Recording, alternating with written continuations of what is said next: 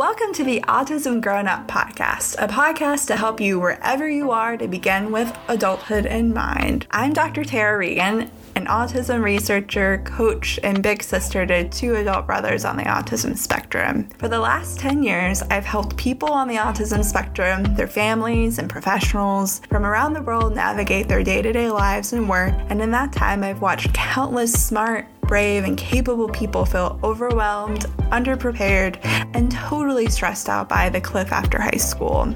I believe that we can build our own bridges to adulthood and that you don't have to settle for just getting by. That's why each week I'm here to help guide and support you as you create or help create a life and work experience that actually nurtures and develops your potential and the autistic adult in your life's potential through knowing yourself, strategies, and support.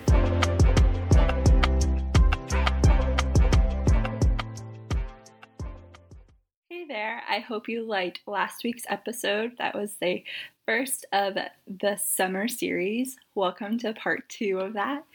I'm going to be focusing on some common questions that a lot of parents have when it comes to the summer and helping their child on the spectrum have a fun and engaging summer while making a also relaxing one for everybody in the family, especially you as a parent. So this week's episode is going to be focused on this big question. What can we do during summer break? Or what are we even going to do this summer is another big one. So let's jump right in. These are some tips to help you figure out what you can do this summer with your child on the spectrum, as well as with your family. These are some family-based activities and one-on-one or even smaller group ones too, based on whatever works for your family dynamic. So my first tip is to find fun outside. This answers a big concern that a lot of parents have, especially if their kid leans toward using more tech devices and staying inside. But for those times earlier in the day when it's not so hot outside, like here in North Carolina, we try to find some ways to find fun outside. So this is a common thing I've heard from many parents. My child had their way. They would be inside on their iPads all day. I want them to go outside and have some fun, but how do we get them out there? So I've compiled some ideas from families I've worked with, as well as for my own, to finding what works outside for lots of individuals on the spectrum of all ages, really, thinking of little kiddos to your teens and maybe young adults, if they're still in school and home from college, if they're in college or a different post-secondary education program. And I've also linked to some blog posts that I found on the topic. So you'll want to check out the blog post about this specific episode. So the first one is also a big one. It's water activities. I know so many kiddos on the spectrum who love, love, love water. So think about what water activities that you can have outside. Sure, there's the pool, but maybe you can't go to the pool every single day. What are some smaller water-based activities that you can have in the yard? Like maybe you can have like a smaller wading pool that you can just put your feet in for a little bit, or a sprinkler. There's also so many different kinds of sprinklers these days. I find that Target and Walmart have really great water activities in their kind of like summer section aisles that you can easily find something that just incorporates water that your kid may find super fun.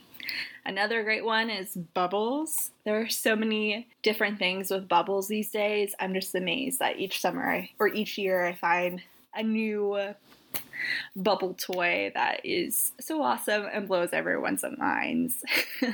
Another great one is sensory activities, which can combine both water and bubbles. I also have a link to a post that I found online focused on 20 summertime sensory activities for kids on the spectrum that gives some great sensory play ideas and just overall summer activities to do outside, where things can get a little bit messier outside and be totally fine and totally fun to do outside. The next one is gardening. This is kind of a twist for some folks, but also kind of a fun one because I think gardening is kind of coming back into trends and fashion.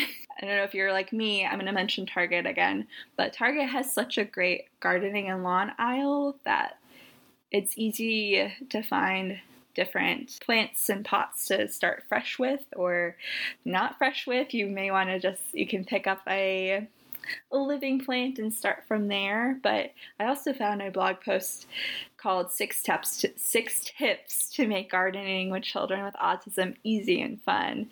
And it discusses a great way to build functional skills, communication skills, and independent living skills. And of course, it's also a great sensory experience. Getting your hands in the dirt, or if you're not a fan of the dirt, wearing gloves, and then potting and watering the plants can be a really great routine and activity to do with your child. And they also get to see the effects of doing this work outside and helping another living thing come to life, and maybe even the fruits of their efforts coming into life too. If they have like a tomato plant or are gardening some herbs that you can use at dinner. This kind of fits really well with this new social care movement that's going on, at least in the UK. That's kind of popping up all over here in the United States, where these farms are employing individuals on the spectrum, and it's such a great, well-rounded experience that some families have taken advantage of. So this is kind of a nice primer into that, and see if your child likes gardening. Another big one is backyard play. I found another blog suggesting 6 tips for safe backyard play for children on the spectrum. This is such a great way to think about how you have an existing or build upon an existing safe environment for your child to play in the background, and to keep your yard secure and enjoyable for your child on the spectrum, especially if they tend to wander off or elope. These tips can be super helpful for making your backyard a fun and safe place for your child on this. I also have a couple pro tips for you. First of all being, figure out what activities are adjacent to what your child likes to do, and then get them to try it out. This will help increase their interest in trying it out, and then the motivation for actually sticking it out to see if they do like that new activity.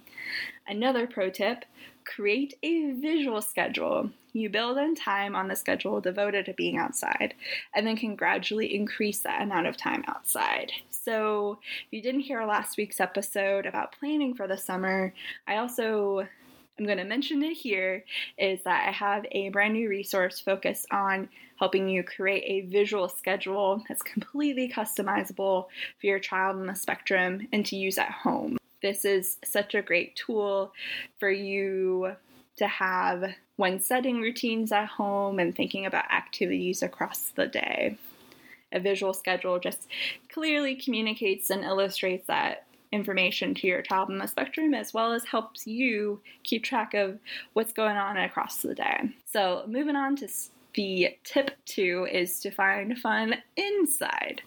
Because guess what? It is possible to have fun inside and branch out of iPads. So I generated a list of ideas to help you find fun inside, either together with your child or something they can do with their siblings or by themselves as a solo activity.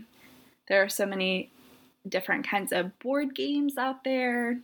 Every time I go to Target, third Target reference, for those of you counting, they have a brand new board game out. I just saw like this sushi board game, which started out as like a card game, which is a really cool portable activity to bring with you to different places. But they also have it as a board game, which kind of set up like Go Fish. Correct me if I'm wrong, but it's a really neat one.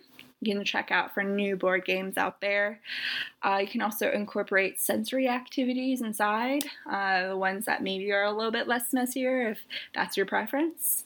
You can also encourage your child to create something that's all their own, and because summer is such like a great time for creativity. Do they like movies? Maybe you all can make a movie together. That's what I did with my brother Tanner. He loves watching YouTube dubs and revisions of Disney movies, so we just went ahead and made one ourselves. It was called Beauty and the Beast 2: Gaston's Revenge. Yep, it's all about Gaston coming back in the picture and trying to make his revenge plot happen again, but through a series of events, it just doesn't happen. But just through a series of fun events, it was a really fun experience to do with him. We got the whole family involved too. Also, does your child like Minecraft or other video games? You can have them draw out their universe or create a new one with blocks and other toys. You can make a blueprint together. And also, going back to my pro tip earlier, build off of what is adjacent to what your kid likes, which leads me to another pro tip. Inevitably, your child will feel like they want to go back to their devices, so work together to create a routine for when they use their iPad, or you can also use a timer, maybe on your phone if that works. You could also use a different kind of physical timer, like a stand timer or a timer on your oven to help indicate when time is up and time to transition to the next activity on the schedule. And for when the summer heat becomes especially unbearable, I've also linked a blog post of ideas for beating the heat that is from a mom named Leah Brehens. I think that's saying her name right. She also has like a mom blog, and she has 2 children on the autism spectrum. She has a lifestyle blog where her parenting journey as a parent on this autism parent is often highlighted. So she had like a great number of tips there to help you beat the heat inside and outside. And then lastly, go out in the community. Find a summer camp or a program that's available to you. This can be such a great option for some families, especially as they look for ways to fill up their child's summer schedule. If you're looking for camps in your community, I also have a link to a blog post about finding the right summer program for children on the spectrum, which has a great number of tips about where to start when looking for a summer program or fit, to see if it's a good fit for you and your family, what to look for, like do they have sufficient support levels and staff, knowledgeable staff about autism, consistent and manageable routines, suitable activities to help encourage successful peer interactions, as well as parent communication across the day. And then also they have a section about how to prepare for camp once y'all have signed up and it's about to happen. And additionally, if you're looking for tips to prepare for a vacation and to ensure that most things go smoothly when traveling, I also linked a blog post from Learning for a Purpose. In her post, she shares 7 tips for taking a vacation with a teenager with autism. I find that most of these tips can be helpful and applicable for children on the spectrum of all ages. So these are all 3 of my steps for getting you to think about activities to do during summer break.